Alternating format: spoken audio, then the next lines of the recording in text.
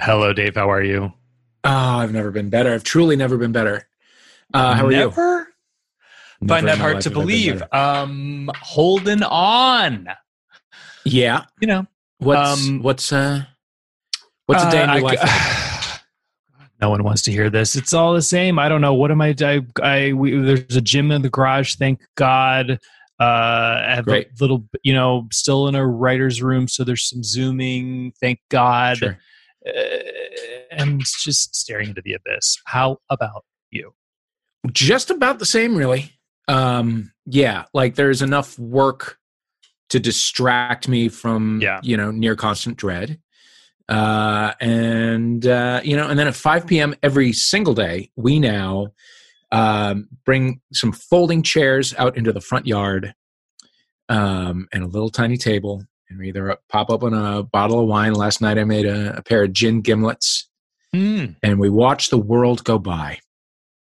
And are And people? I love this ritual. Are people engaging with you as you do this? some are, yeah, some are, and some are aggressively not. Oh. But some will wave back. Some will make some chit chat. We have a next door neighbor who and it's like a multi-generational family that all lives together, and the matriarch will sometimes come over with a single glass of wine, sometimes a little bowl of pork rinds, and Nice. and she'll hang out with us. Now she does have um a, a granddaughter who I can only describe as very curly Sue, who will also sometimes come over and run around, and she's for sure broken the 6 foot rule a few times. Like a So curly we're Sue will like, do. yeah, she will. And so when we have had other friends who are responsibly socially distancing and stopping by and saying hello and putting their chair 10 feet away, she just kind of runs around and it gets very close to them. So we're going to have a talk with the neighbor about Curly Sue. That little scamp. That little scamp. I'm not trying to get sick because of Curly Sue. But otherwise, it's really lovely. Had my first Jax sighting. He was one who did not engage. I waved and he did not wave back. He was walking by. He was walking by with his 2 little dogs. Wow. And Mask on? No mask on. No mask on. How is he looking? He looks good. Yeah. Better in person. Wow. Yeah. Better in person. Okay. Yeah, I would say much better in person. Yeah, Cool. and then that's it. And then we come inside and try to pay attention to a television show and fail and go to bed. That's how we do. That's how we do in this television shows. There's a television show coming to our phones very soon featuring Dave Holmes. That's correct. And also our TV screens. Quibi has finally broken down, and they're going to start letting you mirror, because we're all trapped at home with really nice TVs. So it's ridiculous to be sitting and trying to watch things on our phones. But yes, Reno 911, May 4th, this coming Monday. New episodes every single day. I don't know which episode is mine, but I'm in the trailer, so I'm very happy. Oh my God, I have to see the trailer. The trailer just came out today. I know you don't want to spoil anything, but what can you tell us about what you're up to? Well, I'm playing a new character. I named my character Charles Rene Angelil, and I don't know if that will make it in. That's a Celine Dion reference, but because you have to live with courage. Of course. And you know what? I'm in scenes with Wendy McLendon Covey and Carrie Kenny, and mine was the first scene that they shot upon their return. So they hadn't worked together in like 11 years. Oh, wow.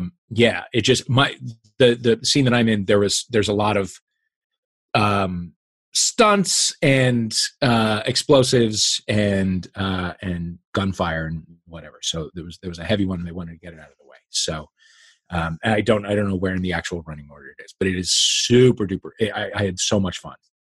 I'm so excited to see it. I am so excited for it to be out there. The world needs it. You know what else the world needs is breaking news here at Homophilia.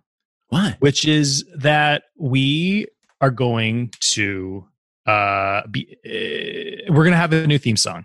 It's coming. Yes, we are. After 3 years, we've decided to change it up. Of course, previous music and new music will be by Ben Wise, obviously. Yes. Yeah. But we wanted to tell people because it should be starting in next week's episode. But in the meantime, we're going to send out a little survey on Instagram and Twitter, or just Instagram. Or I don't know. I don't know that we figured that out, but on our social media feeds.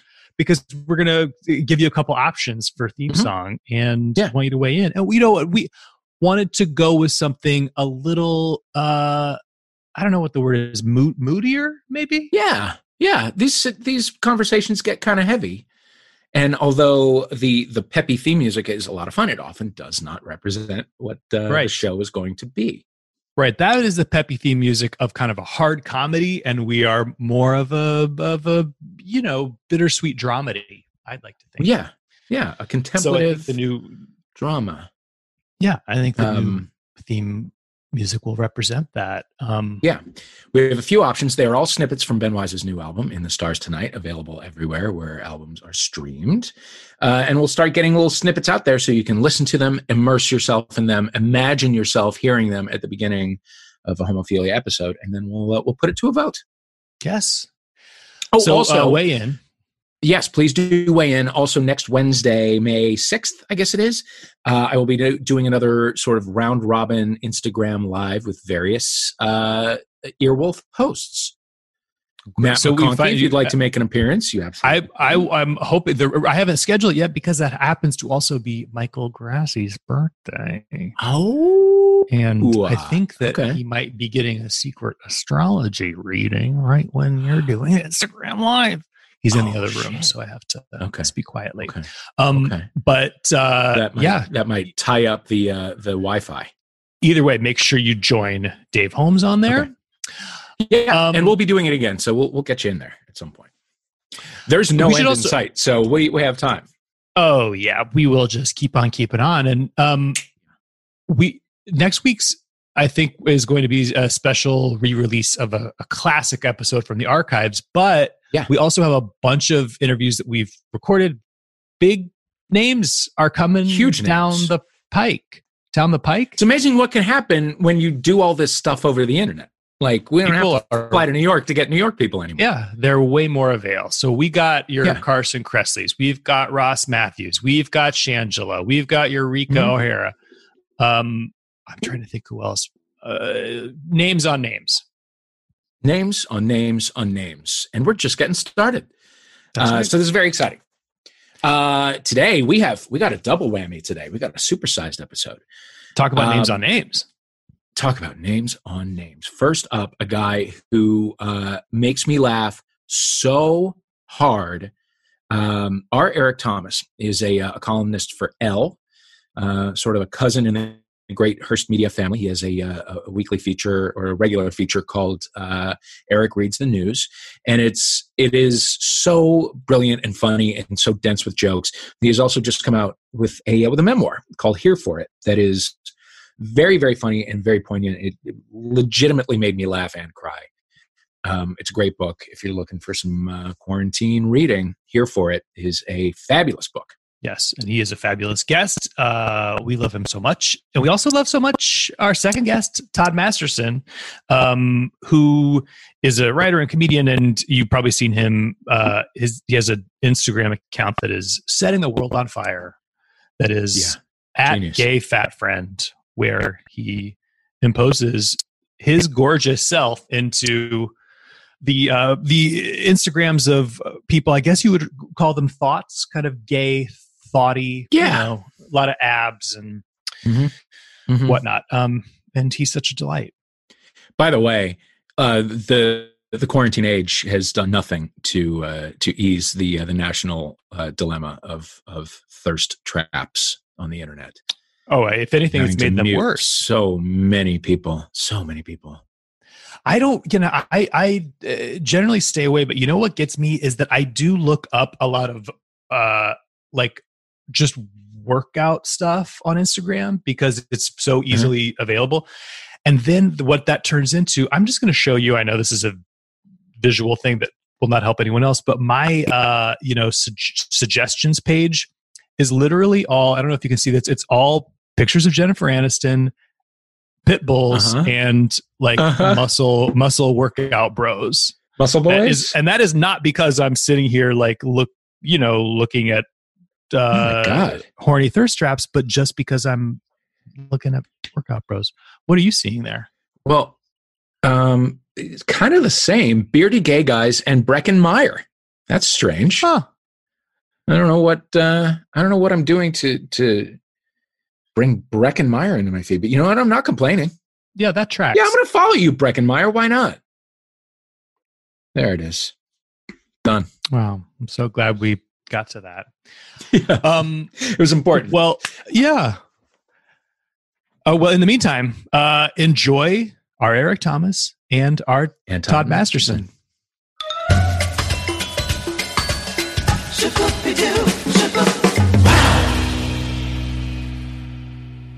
We are back with our Eric Thomas. Hello, I'm so happy to be here. How are you? Never better. Like living the best version of my life within the confines of my own home. I love saying your name, especially in this context, because it sounds like we're calling you our Eric Thomas, like collectively the Eric Thomas of the people. I love that. Yeah, like it's very sort of like I am like a part of a socialist structure. I just belong to the people. One of an ex-girlfriend of mine first was like, oh, I feel like it's our Eric. I belong. You belong to everybody. And I was like, oh, I'm stealing that. So that's all my handles are now our Eric. It's kind of just become the brand. Ugh, listen to me. I'm disgusting. No, you got to listen. Do it. Get into it. You are You are America's next global brand. Oh, great. Yeah, that's going so well.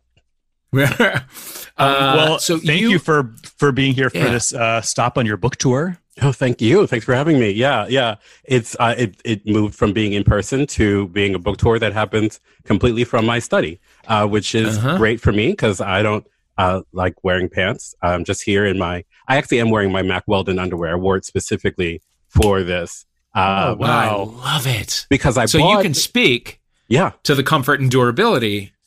They're literally, I'm not even just saying this. They were like my favorite. They were my favorite underwear. And I bought them because of you. I hear every time I put them on, I hear your voice, Dave, because I use the code. Like, it's ridiculous. I feel like such a weird fan, but I'm like, I'm wearing your underwear.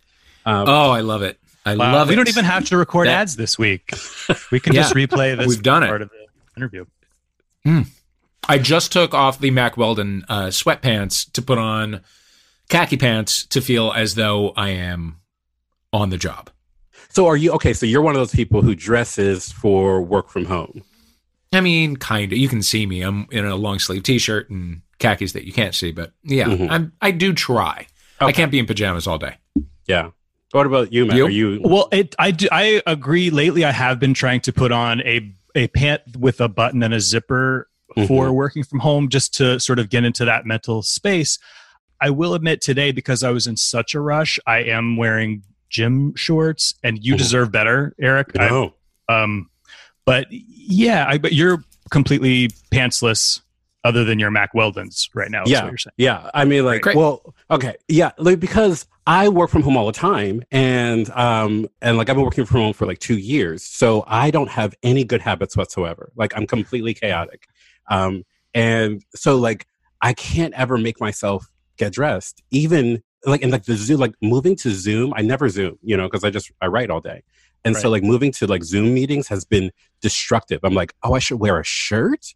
Should people are going to see me? Like, it's like, I'm not wearing pants, but I'm wearing like a little bit of concealer. So that's where we are with like my level of sanity. Well, your home study looks very cozy. Well, thank you. Yeah. We have this wall of books. I always wanted a Beauty and the Beast bookshelf, library situation. So this is like the beginning of that. You know who has a Beauty and the Beast bookshelf or library is M. Night Shyamalan. He has a house in Pennsylvania. Yeah. He has this gorgeous house in Pennsylvania. I did an event there once. I'm just going to drop that. Go ahead. And his wife, they have a foundation, and his wife was telling us that when he first started out, he was like, look, I'm not a great bet. I want to be a director. I don't know if this is going to work out, but if I do become successful, I promise you, I'm going to build you a Beauty and the Beast library. And she's like, great, that's all I want. And so, like, you know, he became M. Night Shyamalan, and like they have this beautiful, huge room that looks just like the Beauty and the Beast library, but like, you know, brought into the modern age. It's really gorgeous. Wow. So that involves ladders on like casters or whatever? Yeah, and like a spiral staircase and these huge floor, like 2-story floor to ceiling window. Oh my God, it's stunning. It's really, and I don't feel like it's like inappropriate to say it because like he has events there all the time. You know, it wasn't like he was come to my house, don't tell anybody, it's me, night. You know, no, he wants this out there. Yeah, I mean, I hope so. Go to his house and just run your fingers across the spines. Oh my God, there's so many. It must be 1,000 books. It's wild. So that's my goal. Eric, you do a column in Elle called Eric Reads the News, which is indispensable. Oh, thank you. It makes the news actually funny and cathartic. What have you read recently? What's stuck in your craw this particular week?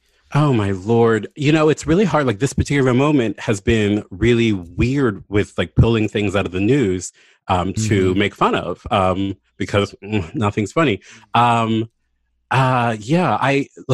do you do when we're in such dire situations? Like last week, I've been writing a lot about working from home, and then there were some penguins who got to like roam free in the Chicago Zoo, and I was like, these penguins are my like icons.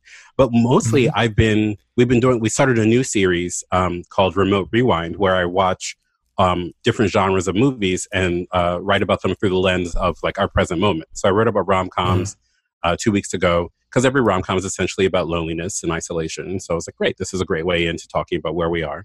And then this last week I read about musicals, and that worked out really, really well. My favorite was writing about Hello, Dolly, because it's basically like a story of one woman who really wants to go back to her favorite restaurant. And I was like, I identify with that deeply.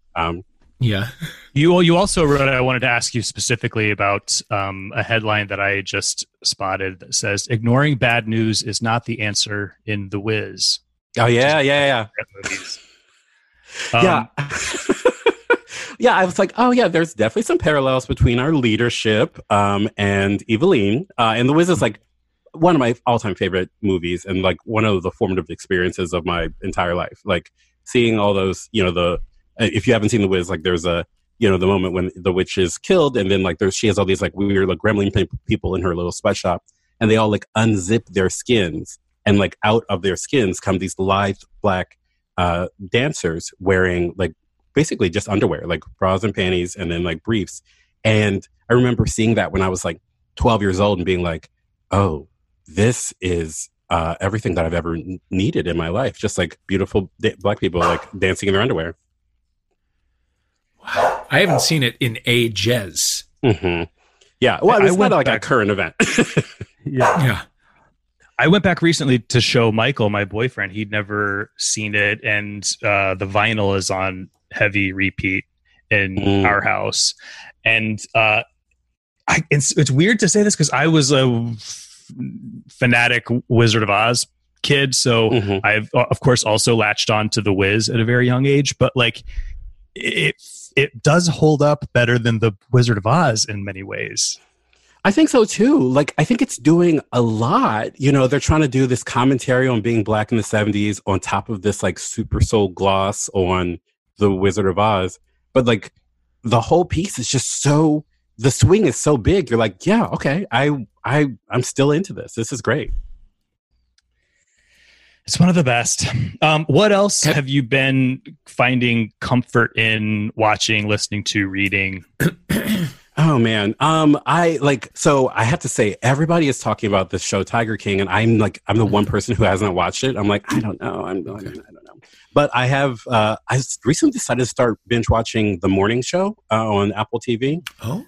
Yeah, like my friend. Did you see Matt McConkey just perk all the way up? Are you spot this Jennifer Aniston calendar here? I could do a full office tour of the Jen memorabilia in my home. But okay, so I want to know what you think about that, because I'm obsessed with this show. Like, it's so, I was like, I don't know. And then I watched it and I was like, oh, Jennifer Aniston is furious constantly. She has this Faye Dunaway doing Joan Crawford talking to the Pepsi executives moment where she like curses out the whole board of whatever her network is, UBA, I think it's called. It's so refreshing to see her fully lean into a completely different characterization than she's sort of known for. And I really like the show. I don't know why, because it feels to me sometimes like it's a little bit of like a dark comedy like Succession, and sometimes it's like, I don't know, sometimes it's like the good fight or the good wife / fight where it's like we're topical and we're sort of working through different challenges. But I'm obsessed with it. I don't know. I presume you are as well. I flew all the way through it as quickly as I could, and devoured it, and felt similarly about. Are you watching Little Fires Everywhere by any chance? Yeah. So I've only seen the first episode of that, but I'm also equally obsessed. One, because it's like a 90s fiesta. Like they're like, if there are 90s reference we can make every 3 seconds, we're going to do it. And Reese is great, and Kerry Washington's great. Yeah, I felt similarly about both of them, where there are times where I'm like, I have no idea what I'm watching, but it goes down so easy, and it just looks so beautiful that I'm just in. Yeah, it's so interesting. There's a real glossiness, and not, I don't know. I'm not a filmmaker, so I don't know. This is not a technical term, but they're like the aesthetic is so pleasing for the morning show, particularly that it just like it feels good to put into my eyeballs, which is just really nice. Yeah. Women drinking wine is my favorite television genre. Oh my gosh, yes. Anytime I can get that, I'm happy. So I understand, Eric, your trepidation about taking on Tiger King because it is so gross, and everyone on it, you can tell, even before you've seen a single frame of it, you can tell that every single person on it is going to disgust you in some unique and specific way. Mm-hmm. Okay. But it's worth it. It's worth it. We are finding that we can get through a maximum of one episode at a time. Okay.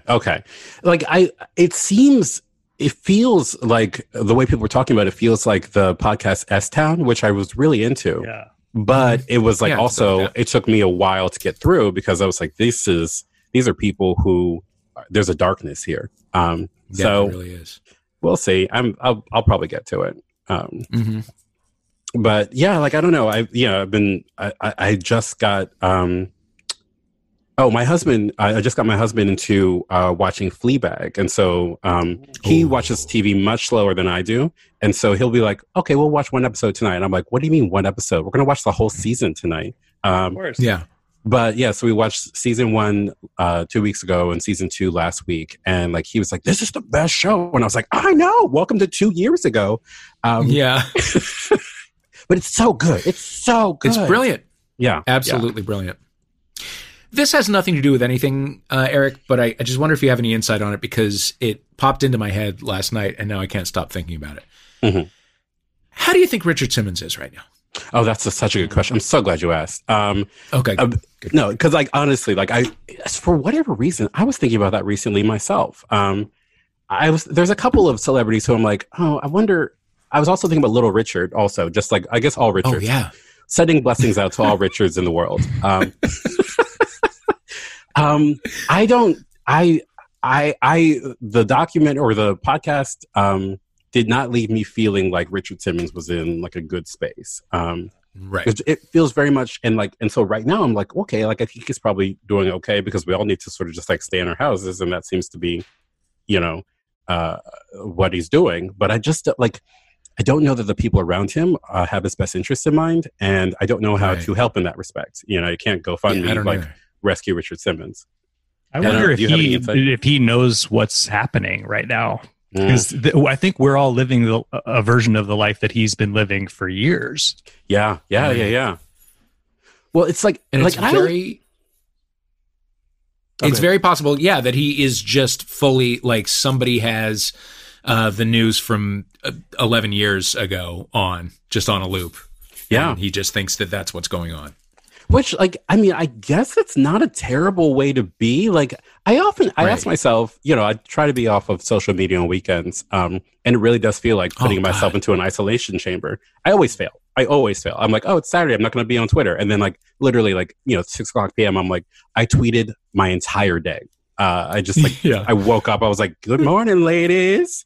But, like, I do feel like there is something really beautiful about just sort of being disconnected for just a minute, you know, like whatever's going on with like Shelley Duvall, like, you know, like maybe like there's a little bit of relief from the anxiety that we're all feeling. Although I do think that, you know, the trade-off of captivity by your assistance is not good. So it's not great. And I'm sorry to go. Can we just go back? Is something going on with Shelley Duvall that I'm not aware of, or is that just an arbitrary? No, I believe so. Yeah. I don't know. This is one of those weird little pop culture things where I'm like, it's just in my head, and I'm like, is this true? But yeah, there is something going on with Shelley Duvall, and I don't know more. Very, very, very mentally ill, and she went on Dr. Phil, a couple years ago, because somebody told her to do that, and it was a terrible idea. And I think it's just severe schizophrenia. Okay. So, but I don't know that she's like in any kind of captivity unless she's, you know, in a facility or something. But Richard Simmons lives to heal. You know what I mean? Like this is, if ever there were his moment, this is it. Yeah. I don't know if you saw his antics during Hurricane Katrina, but they healed me personally. Right. And like, I mean, you know, everybody who knows how to do a work from home workout is experiencing a resurgence. So like this is ultimately his moment. And, you know, it's like that. What's that meme? You know, the minute we needed him the most, he disappeared. He disappeared. But yeah, like, I mean, I feel like anybody, people must be chomping at the bit to like get a Zoom in his house and just be like, Richard, like, give us something, give us a leg lift or something. Give us a leg lift, Richard. The outcry that resulted from that podcast, I find it hard to believe that he wouldn't catch wind of that and be like, okay, I'm going to make one statement, or I'm going to send one video to the fans or something. You would think. Like, one of my big questions, you know, I'm looking forward to becoming like famous beyond my wildest imagination, and then being bamboozled by my assistants. And I think my biggest question is like, at what point do you sort of cede responsibility for keeping yourself up to date and keeping yourself like on the beat, you know? And like, because it does feel like I'm constantly Googling myself, and at some point, like, I guess Richard Simmons is like, you'll tell me if there's news about me. And that's got to be, I don't know what that negotiation is. That's strange to me. Yeah. But there's beauty in it in a strange way. I mean, after a certain point, what do you want except to live in the beautiful home that you've created? You know, and just never leave and eat nice meals that somebody else cooks you. That's true. And if they're slowly poisoning you, then, you know, that's the trade-off. Right. Well, it does feel like, you know, I have some concerns similarly about Britney Spears, but I feel like she has really like embraced this ceding of control, just sort of, you know, and I don't think it's good for her. I don't know. I'm not an expert, but she does seem to be like, I'm living in my fancy castle. I have thoughts that I put on the internet. They're not censored. And I do fashion shows. And that seems like a great life. Speaking of Britney, who are your sort of pop icons? If you have them.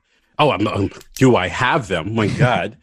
I'm black and I'm gay. I better. Jesus. I'm a huge Beyonce fan. I'm just part of the hive. I'll do anything for Beyonce. I think about like, I really feel like that moment. There was a moment in the mid 2000s where it was like Beyonce's "I'm Sasha Fierce" came out, and then Future Sex Love Songs came out, or maybe it was the order was reversed, and then everything was being filtered through Glee, and I feels like that is where my brain got stuck. And I'm like, I just live there. Like covers of pop songs and anything Beyonce puts out. Huge Rihanna fan. I just think Rihanna is so smart, and I love that every album is you can play it beginning to end, but really she's just like, here's your bop, and then do you want other music? Fine. Okay. But it's like got a single and a perspective, and that's that. I actually I am really into Dua Lipa's new album. And it feels I feel like a poser saying that, but like I really do like it. And it has that feel where like you listen to the songs and immediately your skin is like slick with a little bit of sweat and like summer grit, and like everyone's wearing a tank top, and like, you know, there's like and everybody is a potential hookup. And like I feel like literally like 30 years younger when I listen to it. I'm just like, oh man, I'm gonna go dance on a roof. I'm like, Eric, you're never gonna see a roof again in your life.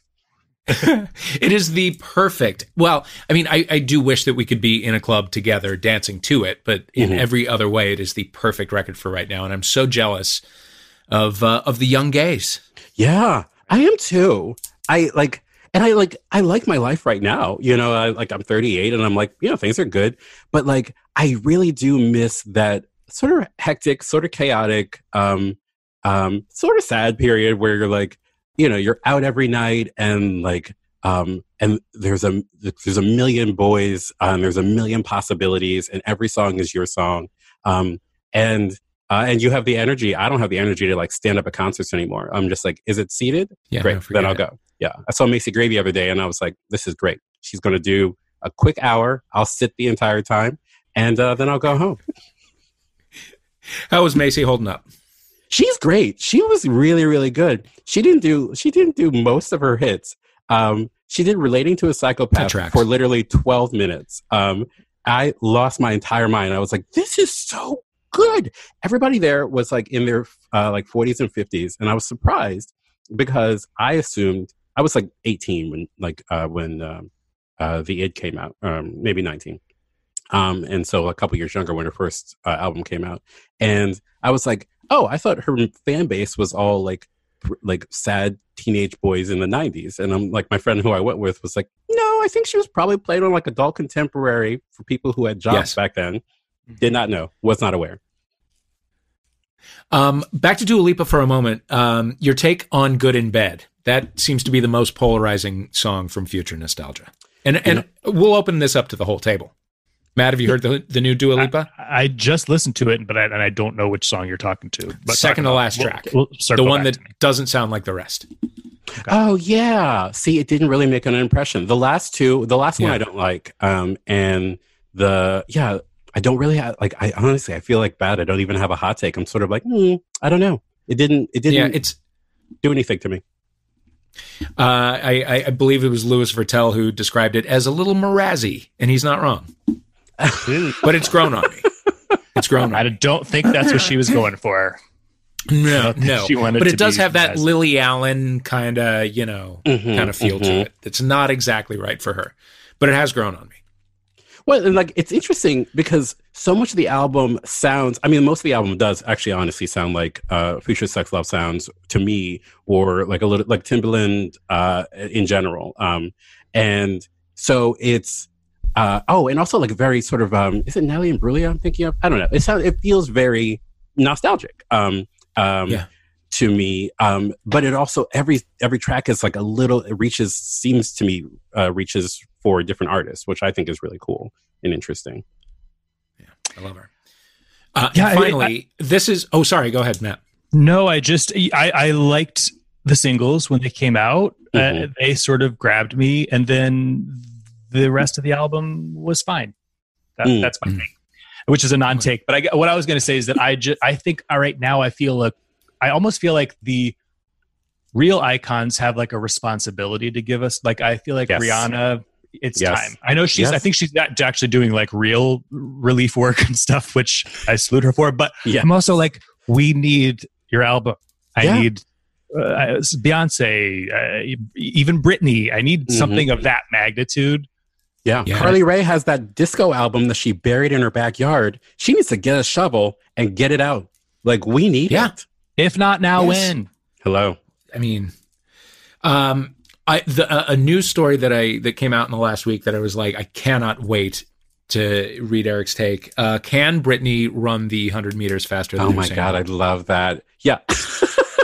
What I love about that story is that like it's very much like her iconic tweet where she's like, she has something about like world hunger or something, and then she's like, does anybody like Lady Gaga? She's an interesting artist. And like it's totally like her way of phrasing things removed from context becomes just like deranged. And so like you read her Instagram post where she's like, I ran really quickly, or ran a 5-minute whatever she ran, and did the 100-meter dash. And like it's very easy to see how one gets there and how she got there. But I'm like, I don't think Brittany's running 100 meters. I think but I also am just sort of like, what else does she got to do? Like, she's like, look, I stay in my Vegas house or wherever she lives, and every day I train. I'm like, great, that's me. That's going to be me in 100 days. I'm like, I also ran 100 meters around my living room.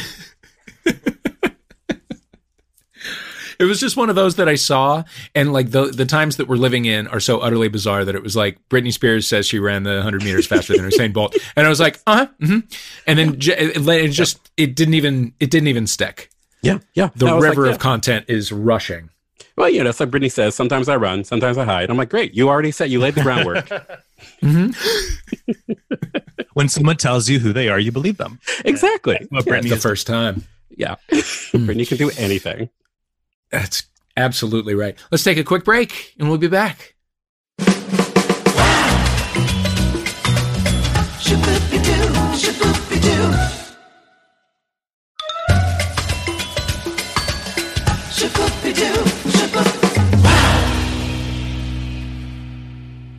We're back. And we're back. With our Eric Thomas. Eric, our very own. How long have you and your husband been married? We've been married, I'm looking at almost 4 years. We were married in October 2016. Oh. How did you meet? Well, I love talking about how we met. It's like so annoying because like one, we met in person, which is very rare. And I'm actually a little bit sad about it because I love the weird romance of apps, which is like nobody thinks that. Like nobody's like, oh man, we're gonna like meet the perfect guy on Grindr. But I'm like, I wish I met the perfect guy on Grindr. But I was so he's a pastor, and we were he was on a panel that I hosted or that I moderated at the LGBT Community Center in Philadelphia. It was like a bunch of people, different queer people of faith, and they asked me to moderate for reasons I'm still confused about. Because at that point, I didn't go to church, and I didn't like have any relationship to this panel, but they asked me to do it. And he was so captivating that I just like ignored everybody else and just talked to him the entire time, the entire panel.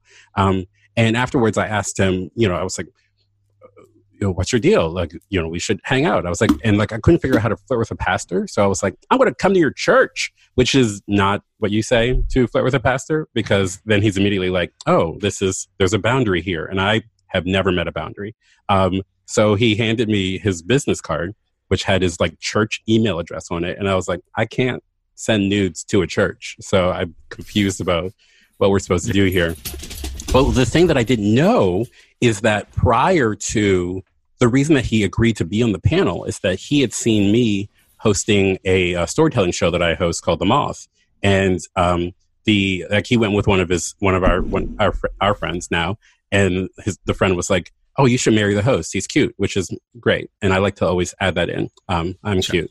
And David, my husband, was like, oh, I can't marry him. He's too famous for me, which is my favorite opinion about me, that I'm too famous for things. So anyway, a couple months go by, and then he came to a one-person show I was doing about how single I was and how I was also looking for a boyfriend and a relationship with God. And then this pastor showed up, and I was like, okay, well, here you are. And then we went on like 4 dates in 5 days, and then got married. Where'd you go first? Where did we go first? What was our first date? Oh, that's a good question. Oh, we went to this this like little Italian restaurant, very homey. I'm sorry if you can hear like the trash truck outside. And it's part of the ambience of daily life, right? Getting used to. Yes. Society continues without me. We went to this cute little Italian restaurant, very homey, and we just talked about like dinner parties and how like the sort of a theory around dinner parties and how like everything happens around a table, and it was because we were at this homey restaurant, and also because we were just sort of also trying to set intentions for each other. Like we both wanted to live lives where we were in community with people that we loved, and we were making community. And it's really important to me to eat constantly. And so, like we just sort of united across there. Our third date was to the Harry Potter Festival, which is a thing that happens in Chestnut Hill, right just north of Philadelphia. And David looks a bit like Harry Potter. He's got a round, boyish face, and he had curly brown hair at the time, and glasses. And so he loves Harry Potter, and he's like, let's go to this thing. They you can ride the regional rail up there, and they have Quidditch and mead and all these things. And so I was like, great. So I'm wearing jeans and a hoodie because I'm at that time 32, 33 years old. And he shows up in his full graduation gown, and with a scar, like a lightning bolt scar above his eye, and a wand, and a what's the house? Gryffindor scarf. Like he dressed in full costume. And we looked at each other across the train platform where we met, and we both, I think, were thinking like, I've miscalculated what this situation is right here. And is he similar age range, or what are we talking? He's 5 years younger than me. Yeah. Okay. Yeah. So still a very much grown man in Harry Potter. Just a grown, like an adult person dressing like Harry Potter. It was really sweet. It was really lovely. It's beautiful. And when you, in those early days, when you're still getting comfortable with each other, did you ever feel the need to sort of edit yourself? Or I'm just sort of imagining myself in your shoes, and being on a date with a pastor feels intimidating. Well, yeah, like maybe there were initially some questions, there's a big question of can I curse around this person? But then he would curse, and I'd be like, great, this is fine. But even after we've been dating for a while, there would still be points where I would maybe not drop an F-bomb at home. And then I just realized I just curse more than him. It's okay. It's not he's very pious, but he's very liberal, and he's a part of the Presbyterian church. And so I realized that I was coming from a super conservative, super constrictive church upbringing, and he just didn't have any of those parameters in his life. And so he's very politically liberal, and he's in terms of queer politics, he's we have similar understanding of how we exist in the world as queer people. So it became very, very clear very early that I didn't actually have to be anymore. I didn't have to be a good person. And how did your relationship to God evolve as your relationship with him evolved? I think that's a question I get a lot because I write about him in my book a lot, and write about faith. And it's something that if I were writing this as fiction, I think I would have found myself in harmony both with God and with love relationship at the same time. Instead, it sort of exposed, it sort of put into a different light for me how much church is just another form of man-made structure. So I don't know. In fact, I don't really go to church that often, to his church, because it's kind of just watching him at work. I tell people it's it's if he was a bank teller, it'd be like me going to watch him process loans and count money. And I get stressed. I get stressed about it's running a church is like running a small nonprofit. So there's money stuff and people stuff and building stuff, and that all sits in my mind. So it's actually made my relationship with God. I've had to be even more intentional. There's just not things that I can say I grew up thinking you pray, you ask for things, and in this moment, I ask myself a lot of questions what is prayer? Is prayer just talking to yourself? Is prayer talking to God? If I ask God, is it an ATM where I'm just God, I'd like to not get sick, and I'd like my family to not get sick, and God's here you go. That's not how it works. So I don't know. And so it makes me think a lot more than I used to. Right. And what do you think? What is prayer? Oh God, I don't know. I don't know. I feel it feels I think in the best iteration of prayer, it feels like setting an intention, putting positive energy out into the world. So sure, great. I am curious, and like I don't have a theological training, so I'm sure there's theologians out there who could set me straight or whatever. But I don't quite understand. God already knows, what we want, right? Like, so what am I doing? Telling God, So I think a lot of times it's nicer to sort of pray as a kind of conversation, like therapy. I love talk therapy. I love my therapist so much. And I'm like, okay, well, I guess God's just like a therapist who doesn't talk back. Right. How are you doing therapy now? Are you Zooming? Or are you going in person? We're Zooming. Yeah. We are, we've been Zooming for a couple weeks now. And I thought the first time we did it, I thought because we're using this like secure platform or whatever. And the first time I thought it was just going to be a phone call. And I log in and it's his face. And I was like, oh, okay, I should put on clothes. And that's my constant theme. I'm like, don't wear your clothes. So it's weird. I don't know. Do you all go to therapy? Do you do like teletherapy?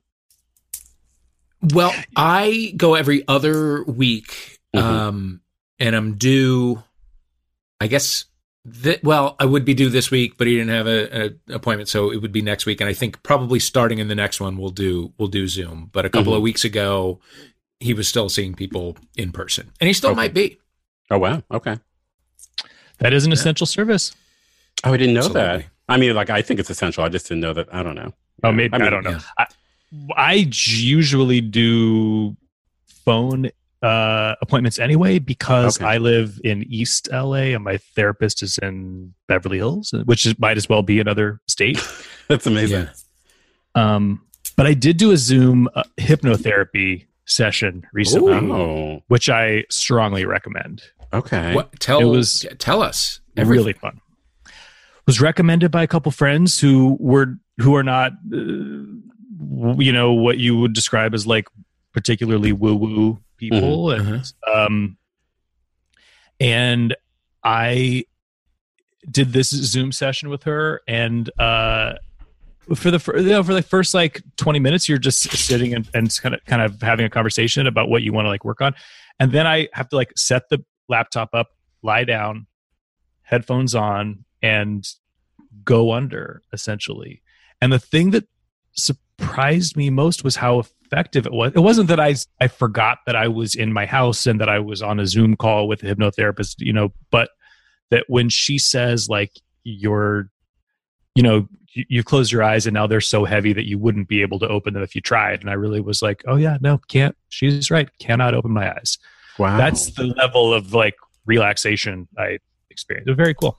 That's amazing. Wow. I mean, like, because one of my big obstacles with Zoom that I guess I'll have to figure out is that I'm always conscious of the artifice, and like the how much it's not the thing that we want it to be, which is like a face-to-face conversation. So it's amazing that you were able to have that hypnosis connection through Zoom. That's wild. Yeah, I do think it helps to not look at yourself. For me, anyway, I hide the self view on Zoom because I will look at I will be constantly checking in and shocked by my appearance. This helps with the self consciousness. Anyway, Eric, but prior to meeting your husband, how would you characterize your dating life? Just like a complete mess, and it's a real shame. I just was always dating the wrong people, and I had a romantic. I still do. I have a romantic heart and a neurotic brain, which would make for a great rom-com heroine or hero. But it did not work very well in reality. And I wish I was bolder, to be honest. I think I just don't understand why people don't shoot their shot, and I don't understand why I didn't shoot my shot with a lot more people.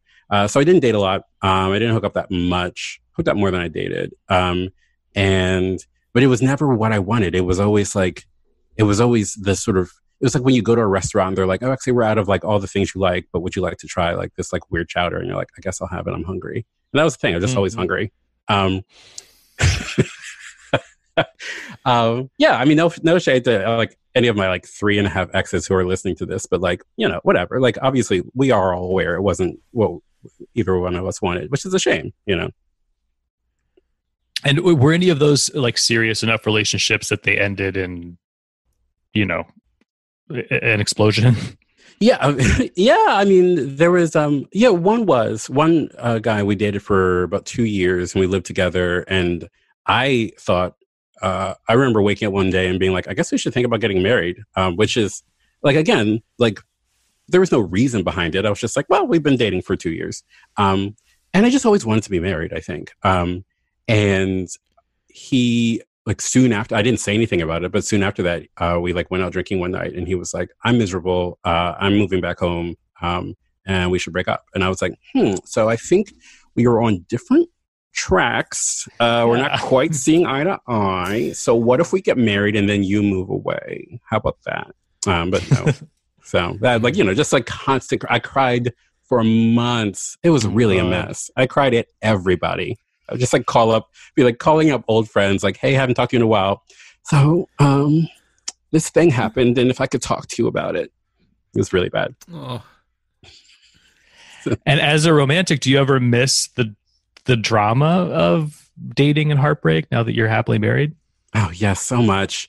And the thing is, you get it a little bit with friends, and you get it with the thing I miss so much is the spark that energy that you get when you're with somebody. You meet somebody out, or you go on a date, or you're like, you know, just like whatever, you're on the same kickball team or whatever, and it's like you're like, oh, we're both like into each other, and it could be anything. And that's the thing I love about, you know, queer life, is that it really could be anything. It could be like, you could hook up and never talk to each other again. You could be friends with benefits. You could get married, whatever, you know. You can end up, you know, running for president together. I don't care. It doesn't matter. And like, I do miss that, because even now, you know, in like, you know, there's not like a lot of like structures or boundaries around our marriage, but like even meeting people now, it doesn't have that same energy. Because, you know, people are busier, and people have their own lives and relationships, and there's not like the sort of question of like, are we gonna do something that could be something like magical and explosive? And I really do miss that. Does that make sense? Do you like it does? You know? Yeah, it does. Do you miss that? Yeah. Do you miss like the spark? Yeah, sometimes. Yeah, but I mean, it can come out in other ways. Like new friendships can feel very exciting in that way. Yeah, that's true. But you know, we are trained to only think of these things in terms of, you know, sex and romance. So yeah, it's difficult to turn that chunk off.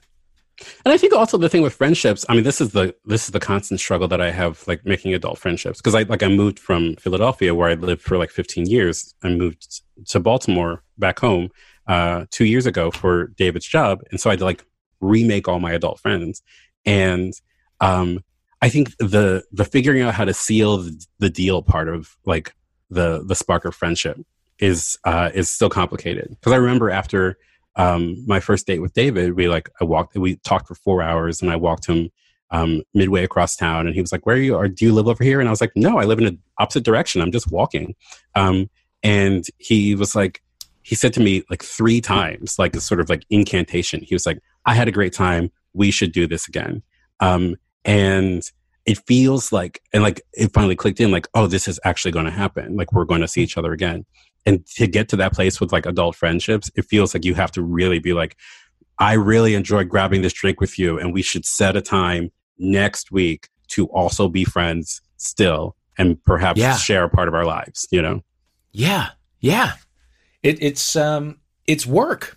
Yeah. And like now I just met this person maybe a week before or 2 weeks before going into self-isolation, and like we like hit it off, and we went to dinner, and we had a great conversation, and they were like, we should do this again, like we should be friends. And I was like, yeah, let's be friends, we're gonna be friends. And then like we like locked ourselves in our houses, and we were like, oh, okay, well, I guess so. We've done a Google Hangout to watch a movie together, which is actually really nice. That's lovely. Fun. But yeah, so the one thing about being isolated is that like I do feel like you can shoot your shot with like friends or with whomever, and with a little more abandon. Like I'm much more cavalier about like people I only am friends with online. I'll just slide in the DMs and be like, "Do you want to Skype tomorrow?" And like, I know you're not busy. Let's do it. You know? Yeah. Do you have House Party? I don't. Is that the thing where you watch something on Netflix together? No, that's Netflix Party. Oh. House Party is kind of like this, but it's more geared towards social interaction rather than work. Yeah. Oh, I don't know it. I'm going to write that down. Yeah, it's an app that you can get on your laptop and your phone, and it's good. We're having a lot of virtual cocktail parties that way. But you know, an interesting thing about this particular moment in time is that everybody is openly going fucking crazy. Yes. You know what I mean? So you can be a little bit more needy if you want to be. You know what I mean? Like my time to shine. Yeah, exactly. Same. It's it's okay to be a little bit more needy and vulnerable with a new friend. Yeah. No, and like that's, I mean, I love that. And I've been saying to people, and I mean this like deeply, I want everyone to take this same level of like vulnerability and openness from like isolation and like take it back into the world. Like, you know, I think just say what you want. Like, if you want to be somebody's friend, be their friend and say it. You know, if you want to hang out with somebody, you want to Skype with them or whatever, say it. And I think, you know, the economy may be in the trash, but the nudes economy has never been stronger. And I'm like, oh my God. I feel like, look, if you want to send a nude and you have like, you feel like there is a consensual agreement that like a nude is going to be well received, send that nude. Like, don't be weird. Just like send your nudes. Everyone, just like do it. Like, why? What are we? We're going to be dead soon. One day. So is nude sending and receiving allowed in your relationship? Yeah. Yeah. And I would like, you know, it's interesting. Like, I have a very different relationship with like the public than he does. And so I try not to share like too much because like, you know, he's a pastor and like, you know, people. Right. But yeah, I mean, yeah, I don't think it's not going to harm anybody to say like, that's totally fine. Yeah, which I also like love that as a sort of friendship currency. Like, there's so many friends I have that I'm like, yeah, like we're not going to like hook up, you know, but like, I want to like, there are so many friends. I'm like, I just love your body. And I want to applaud your body every single time you take a good picture of it. And I just like, that's my way of supporting my friends. That's beautiful. Yeah. You know, I'm a philanthropist. Yeah. Eric, you write so beautifully about your upbringing and in the school that you went to in your adolescence. Can you tell us a little bit about that experience? Yeah, absolutely. So I grew up in downtown Baltimore in an economically depressed area. Like, it was, you know, strangled by redlining. And if you've ever seen The Wire, you've seen my parents' house. It's like right across the street from the house they used to film for Omar's grandmother's house. And we would drive 18 minutes up I-83 to this private school called Park School, where it's had like 80, maybe 90 acres of woods, a pond with ducks and swans. There were horses that we would ride for like gym class. It was idyllic. And it was largely white, you know, as you might assume. And so everything about that experience was othering. Like I was like, it was also largely Jewish. And so like everything was like just a different world than anything I knew or experienced. But it was there was such a sense of possibility. And I've been in so many spaces in my life where I've been one of the only people like me in whatever way, black, gay, whatever. And this was one of the first of those experiences. But the best of those experiences give me a sense that like, I'm not limited by my difference from the norm in those situations, but like this environment is colluding with me and with all the parts of me to enhance my possibility, you know? So I went there from 4th grade to 12th grade. I got to do like, you know, all the high school things or school things. Like, I was big in the musicals and school paper. And I just feel like it was like a small liberal arts college. And I really, I wish I could have stayed there for like 4 more years after I graduated. Where did you go after you graduated? Oh, many places. I am a 3-time college dropout. I went to Columbia for a couple of years, 2.5 years, and I dropped out right after 9/11. And then I went to the University of Maryland, Baltimore County for a couple of years. And I accidentally, I wrote a what is it called? Editorial for the school newspaper down at University of Maryland about Black History Month. It was written as a satire where I took the position that Black history was like irrelevant and we didn't need any more of it, which is opinion that I don't hold. I hold the opposite opinion, but nobody thought it was a satire, and so I became like this pariah on campus. Everyone thought I was just like white racist. So that was a real moment. And then I went to the University of Baltimore for a semester, and then finally I was like, "Girl, you're a little nuts right now. You should just go work at a restaurant and get your life together." So that's what I tried to do. And then how did you end up at Elle? That is like literally like a Cinderella story. I wrote this. I was working at the LGBT community center, and I would use Facebook like anybody else would use Facebook to just like post about my day or whatever. And there was this photo of Justin Trudeau, Barack Obama, and Enrique Peña Nieto walking down this red carpet at the G8 or G7 conference, and they just look like models. It's like I think anyone listening, if you've seen that photo, you know exactly the photo I'm talking about.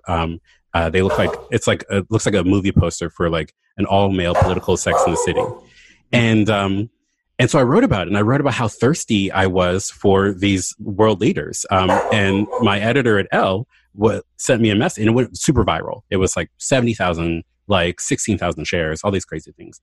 It went so viral that there was like a BuzzFeed article that was like, internet user has hilarious reaction to photo of President Obama. And I was like, I'm an internet user. And so my editor at Elle reached out and was like, do you want to do this every day? She reached out over Facebook Messenger. And I was like, what do you mean do this every day? She's like, write funny things about the news and about, the president or whatever. And I was like, that's not a job. And she's like, I assure you it is. So I was freelance for a while, like literally just like feeling my way through this, writing about things that happened in the news, random pictures. And things kept going viral. And to the point where it became clear that this is a thing that they should keep doing, which is wild to me. Like I could not have, I couldn't have imagined it. I couldn't have said like my 5-year plan is to write for Elle.com for like writing a politics and pop culture column that didn't really even seem to fit into the vertical at that point. It makes sense now, but like I was like, I don't even know what you want me to do. And she was like, just be yourself, which is a real gift. And it's something that no one ever says. And also intimidating in its way. Oh yeah. Yeah. Because you know that you are, that there's something that you did that they responded to. And so it, I find that it can become kind of like well, what do you want me to be? Like, what is it that you liked that I now have to keep replicating? Well, that's one of the things I'm really glad that I was just so stunned and like a little bit foolish at the beginning. Because if I had to think it through, I think I would have been paralyzed. I would have been like, oh, what do you mean? I got to be funny. But I didn't. If someone said to me, this will lead to a full-time position, and eventually you'll get a book deal out of this and all these other things, I wouldn't have been able to write a word. Instead, I was like, okay, you want me to like write this funny thing about Barack Obama singing karaoke at Malia's birthday party? Sure, whatever. But now there are, literally once a week I say to David, I'm like, I don't think I'm funny anymore. I think it's over. And he's like, okay, well, what do you need from me? I'm like, just bury me in the backyard, I guess. Because I think constantly, and I look back at the, people are like, oh, I love the Maxine Waters article you did, or the thing about Aretha Franklin's vaccine Dionne Warwick. I'm like, yeah, those are great. I don't know.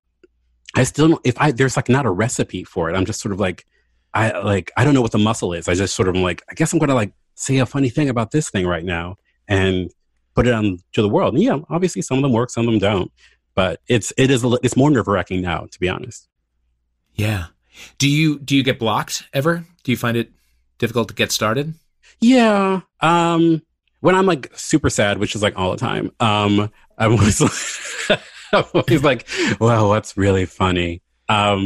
And when I'm like frustrated with the news cycle, like sometimes it's like hard to make, sometimes it's like, there's gold, like Britney Spears running the 100-meter dash. It's like, yeah, okay, the column has written itself, essentially. But there's things where I'm like, this seems to be fertile ground, but I like, what's the road in, and what's a good comedic sort of language to use for it. So I try and treat my like writing like a television writer's room where I'm just the only person, and I'm just like, all right, well, what if we did this, or what if we did that? Like, let's break this in different ways, and that seems to work.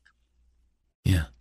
And has being a part of the Elle family has the culture of like women's fashion and beauty and skincare has that all sort of rubbed off on you? Unfortunately, no. I wish. Like, okay, well, I did right when I started self-isolating. I bought like $200 worth of like skincare stuff from Soko Glam, because I was like, well, what I'm going to do is I want to come out of this thing gorgeous, like 12 years younger and like super fit. And I've yet to try any of those things. But like, everybody is so chic at Elle, and they have such great taste. And one of the things I feel like if I wrote for a men's like interest magazine, I might like be able to sort of figure out my way into different like fashion moments or whatever. But I do like, because I live in Baltimore, and because a lot of the things that we write about on the site, I'm like, all right, yeah, this A-line skirt sounds fantastic. It's harder for me to figure out how to translate that onto my body. But I will say, I write about Project Runway, and I've learned quite a lot about fashion from watching Project Runway. It is. We work at sister brands in the Hearst empire. I find going to the office when I'm in New York to be unbelievably intimidating, because everybody is so turned out. Yes, and in different ways at all times. Yeah. Yes. It's like there's street style, and then there's office, and then there's like just random New York hotness. Everybody always looks so good, and it's always so thought through. Yes, and I'm like, I just don't even have it. Like, I just don't even have that kind of like attire in my wardrobe. I had to go up for Fashion Week, like I think my first year working writing for Elle, and they sent me to the Blondes fashion show and to Christian Siriano. Went to Kimberly Simmons, and I was like, I brought like a pair of like baggy corduroys with like a little weird like hammer loop on the side. I was like, I don't know what I'm supposed to wear. And then I went shopping, went to Urban Outfitters, and I was like, can you help me? Can you buy it? Like, I don't know what to do. Oh, it's so stressful. Yeah, it's so stressful. And then on top of it, and it sounds like you are the same. I haven't worked in an office in 100,000 years. So even just the very simple thing of like, how loudly should I be speaking when I speak? Like I'm thinking of every single thing that I do and say at every single moment. It's exhausting. Yeah. No, I feel the exact same way. I'm just like, because the culture, I was like, now, everyone's working remotely, and we were on a Zoom together the other day, and like I got to like see everybody interacting, and I was like, I'm like a weird man who occasionally sends GIFs to the Slack channel. And like, I'm like, I got to like figure out how to operate within this general office framework. And then, I think there was a table. We moved floors in the Hearst building. And I think because I'm on payroll, they like whoever was assigning desks assigned me a desk. And so I have a desk up there. And they use it for like putting like mail and free stuff on. But it's a nice table. Like, it's one of those, it can turn into a standing desk when you press the little button. Ooh. It's so nice. And I was like, I want to go to New York just to stand at this desk that's assigned to me. That's all I want. Yeah. Yeah. I hope that you get a chance to do that. Yeah, someday. I squat in unused offices of people who have been laid off when I'm there. Oh, no. What was your coming out experience like and did it happen in that school that you were discussing? It didn't. No. Like, I mean, I guess I started having nascent ideas about that I was gay there. And then there was a student who came my senior year who was like one like he was like a character on like a Kurt from Glee. I'm going to say that in a more clear way. He was very flamboyant. He dressed very well. And if like you put him into a show now, you'd be like, that's this is an offensive characterization, but this is just who he was. He was just like a big person, big personality who like dressed really snazzy. He would like wear like suits and vests to school, and we had no dress code. So he stood out, and so we started up a friendship. And like I remember, Ricky Martin was on I believe the American Music Awards, and this guy called me at my house that night, and he was like, "Turn on the television. There's this man and something's happening." And that's all like he could get out. And I turned it on, and we watched Ricky Martin performing Living La Vida Loca. And we both were like, oh, I know something different about myself now. And it was like that moment where Back to the Future, where like Chuck Berry's cousin calls like Chuck Berry and it's like, listen to this sound. But the sound was our huge gayness rolling over us. And so the next day, we were like talking about it excitedly.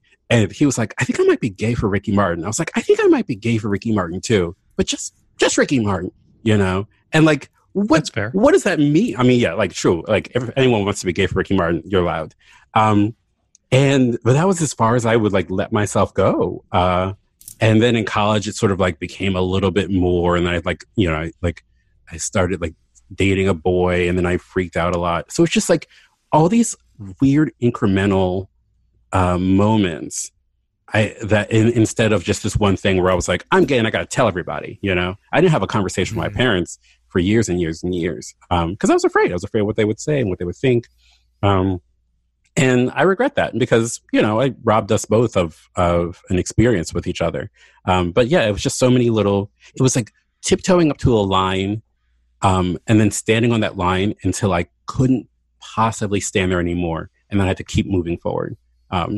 But yeah, I think back, I'm like, if I had just been like gone to school and been like at the announcements time, like, excuse me, I have an announcement. I am gay for Ricky Martin and also for most of you. I just love that his phone call was something's happening. Yes. Yeah. That's such a perfect way to put it. Like, yes, it's in the air and it's happening right here and right there. And just, it's happening. Yeah. And where is he now? I don't know. We sort of had a little bit of a falling out in high school. That'll happen. Yeah, because like I think he wanted to like actually be like, but yeah, he wanted to be more open about like being sort of like into each other and figuring things out. And like I was like, absolutely not. So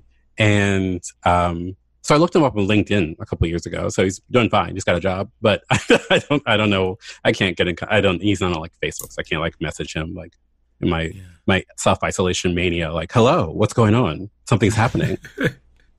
That news. Give it a couple of weeks and you might. Right. I really might. Our Eric Thomas, the book is called Here for It. I'm so here for the book. So here for you. Thank you for doing this, even though you are too famous for this podcast. That is absolutely not true. No, very true. Oh, it's true. Oh my God. Eric, get yourself on House Party. Let's continue this conversation. Yes, absolutely. Yes, thank you so much. I really appreciate it. I love homophilia. Thank you. Thank you. We love you. Thanks for doing this. Oh, my pleasure. Mwah.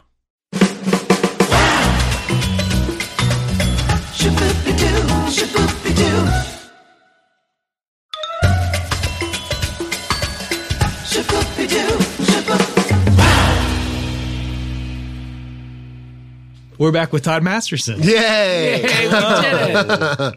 Hi. How's it going? I'm good. How are you? Good. You were telling us all about your Costco kombucha. I'm obsessed. I just started drinking kombucha like 2 weeks ago because of Kombucha Girl. I don't know what that is.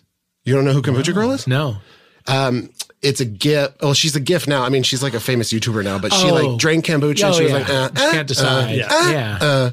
And I kept seeing it so much and I'm totally like a victim to marketing. So I was like, oh, I got to try kombucha now. And I love it.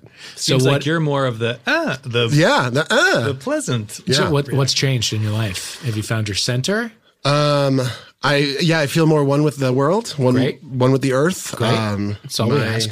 My insides are on track again. No, I don't know. It's just like soda. It's just juice. Sure. You do have a glow. Oh, thank you. Look, it's working. Whatever you're doing, keep it up. It's because I'm in your presence. To do. It's probiotic. It's supposed to fix your gut, I see. which I don't know what my gut's like. I think it's okay. All right.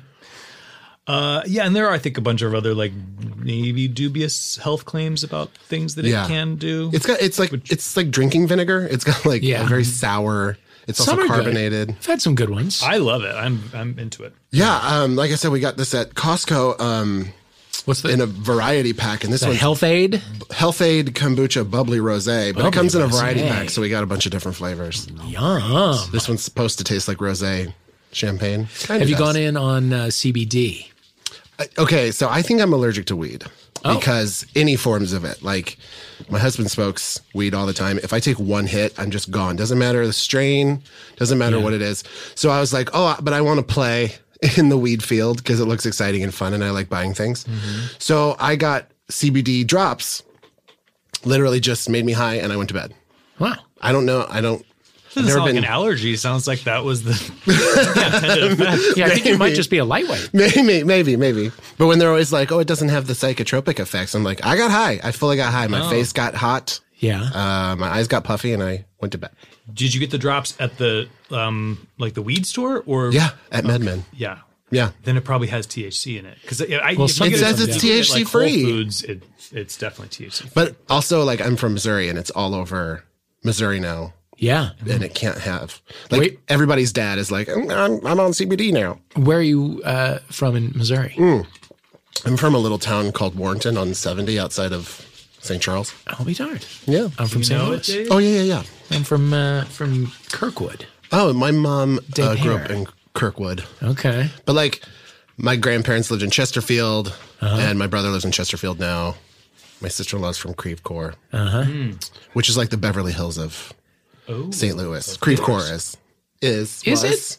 I thought it was. Like Ladue, I think is the. Ladue is ritzy. Yeah, it's like there's Creve a Louis Coeur's Vuitton nice. store there. Yeah. You're like, why is there a Louis Vuitton store in St. Yeah. Louis? Everybody settle down. Yeah. What's Ladue. the area that your mom is in now? It's called Frontenac. Oh yeah. That's that's- gotta be this No, is the- it's more town and country, Oh, okay. which is sort of between. Yeah, it's around Frontenac. It's near. Yeah. It's near all of. It's near Creve Coeur and Ladue Frontenac's and all these fancy. things. There are fancy areas. Is Plaza Frontenac? It was a mall, right? Is It's still a mall, and it is now where you would see like Little Women. Oh, okay. You know what I mean? Like there's the 5-screen theater that shows like the movies that The you art see with house your movies. mom. Yeah. So that's where that will take place now. Any movie with Helen Mirren will be playing at the Plaza Frontenac. Yeah. I'd like to live there. Yeah, it's But you're saying it's called Town and Country? there's a town called Town and Country. Yes. I thought you And meant I the think aesthetic. officially she's in Town and Country. And it's on like all the fire trucks and ambulances and stuff, and it's a very odd feeling seeing that. It's also a town without cell towers because the mayor doesn't like them and the residents don't like them. They think they're ugly. So if you live there, you get no cell service. If you drive through there, your calls drop. It's No, I had no idea. yeah. And how's it your mom is- doing with cell service and Wi-Fi these days? My mom canceled the internet. She was like, I don't no. know what it is. I don't want to use it. I'm canceling it. And then she also lives in this strip where there's no cell nothing. service. So Yeah. it's like she's essentially like Off the grid. Yeah. Yeah. Little House on the Prairie. yeah, exactly. She's fine. She's fine. Oh, You know. she's still without. No. We You got got it done, and now it's back on, and now she's just back to not knowing how to use it, Great. but paying for it. Great. But That's it's where just- we want her. Yeah, exactly. But now when you're there, you're not. You know, you can reach the outside world. Yeah. when you're in her home. Also, the same company just sent her a fucking a Samsung phone. And it was like, if you open this, that means you're now a customer of Spectrum Mobile, and you owe this much per month or whatever. And she Is that just like a didn't know what she was scam? opening and opening it. Yeah, That's it was- like a Columbia house. Just Yeah. sort of like, Exactly. if you don't stop us, we're gonna Yeah. keep coming. yeah, Yeah. Anyway, we are not here to talk about. We're here your to talk mom's about devices. Okay, so we're talking to you the same week that you were on the Matrix of the back page of New York Magazine. New York Magazine, yeah. The approval matrix. shit. Which quadrant? What are we talking? I am the exact far corner of lowbrow brilliant. Love it. Right where you want to highest be. praise. That's Now, right. I where was you wanna trying to calculate, like, okay, so it's a square, and like I'm the exact corner. So am I 50% lowbrow and 50% brilliant? Is that how we would quantify that? I don't know. I think you might be 100% both. I think it's simply just saying that this is not something that you would categorize as highbrow. Yeah. But it's definitely brilliant. Lowbrow is my comfort zone. So Sure. happy that's to be there. just where Gwyneth I wanna Paltrow's Goop is right above me. Like, Oh my God. if you do a screen grab of the, You're in very good company. Yeah, Are very you excited. watching that show, by the way? I haven't started it yet, Oh, it's so good. but she's Really? she's my favorite actress. So She's that one true? of the best. I get a lot of shit for that. Yeah, I will defend her. You know, She's your Jennifer Aniston. What my yes, Jennifer that's what I Aniston was to going me. to say. Yeah. Oh, but I'm not, but I love Gwyneth too. Well, any attachment to Brad Pitt, because Brad Pitt's my number one of all time. Everything. Really? Yeah. So I mean, come on, Gwyneth and Brad, 1996. Yeah. That couple. I mean, when they were twins. They have the same haircut. They're smoking cigs and Come running on, around and right? just scowling. Nobody smokes cigs like Gwyneth does. She's my favorite cigarette smoker. Although there is, I remember an award show when Brad and Jen were together where they were finishing up cigarettes before they walked the red carpet, and Jen literally handed her cigarette like it was a pencil to an assistant or something, and like wiped her hands and then walked to the red carpet, and I was just in awe. It was so glamorous in Hollywood. That's pretty good smoke. Yeah. I've told this story before, but I once she bummed a cigarette from me at Merrick's, and then her assistant came to give her hers, and she gave me one. Greatest moment of my life. I would It's all been die. downhill. I would die. Okay, so tell us your just loud burp from Faye. You're welcome. Your journey to Instagram fame. Okay, so the reason I'm on that Matrix thing is because I started this Instagram page called Gay Fat Friend. And I take really hot, shirtless, Insta-gay, thirst trap pictures. And then I Photoshop my shirtless fat body into those pictures to show them what it would look like if they had a fat friend. Because they never do and they never have. No. And it was just a joke. I just did it as a joke. I kind of like found this group of WeHo guys that are they're all like, you know, Insta-gays. And so I did like 7 pictures. And I posted them all at the same time on Facebook, and it really blew up on Facebook. And my friends were like, "You got to start your own page for this." And I was like, well, I'm all right. I kind of felt like I was starting a page for my dog, you know, it's just like that thing where you're like, I don't really want to do that. But so then I started it, and then it sat there for like a month. And then Elliot Glazer from Broad City, he reposted it on Instagram, and it blew up. I got like 1,000 followers in a day. And then it's just grown from there every day. It just gets bigger and bigger and bigger. Wow. And it's been so fun and funny and weird. And the guys in the photos are often like they're on the beach. They're usually always on a beach, random, like oddly in a waterfall. I have a whole file of just guys standing in waterfalls. Beaches. Just I like to pick pictures where they have their shirts off in a place that you shouldn't really have your shirt off a lot. Right. You know, like a lot of hiking pics. Sure. Job interviews. Yes. Yeah. There. I had like a picture from Washington D.C. of a guy just standing in front of the White House with his shirt off. I'm like, why did you take your shirt off right there and then pose for that picture in this climate? Have you ever known the guys that you are photoshopping yourself into the photo of? So the original group of guys that I pick, I've been at parties with them and like been in the same room with them and see them in West Hollywood and stuff all the time. That's kind of why I picked them. And we have a bunch of friends in common. But I've never like been introduced to them. Like I don't know them. But they, you know, it's I don't really have a lot of hot friends either. So it's kind of like a reverse experiment for me too, because I need to, you know, expand my friendship circles. But yeah, I don't know any of the guys. I do now. I've met a couple of them, and they're all, besides the original group of guys from WeHo, like now that I expanded and do guys from everywhere and like celebrities and stuff, they're all obsessed with it. And they ask me to use their pictures now. Oh, wow. Which has been really fun. And are you ever like, sorry, you guys aren't hot enough for me to be ironically posing with you? This is going to sound so bad, but people send me pictures every day, like DM me pictures every day. And they're like, you got to do this picture. You got to do this picture.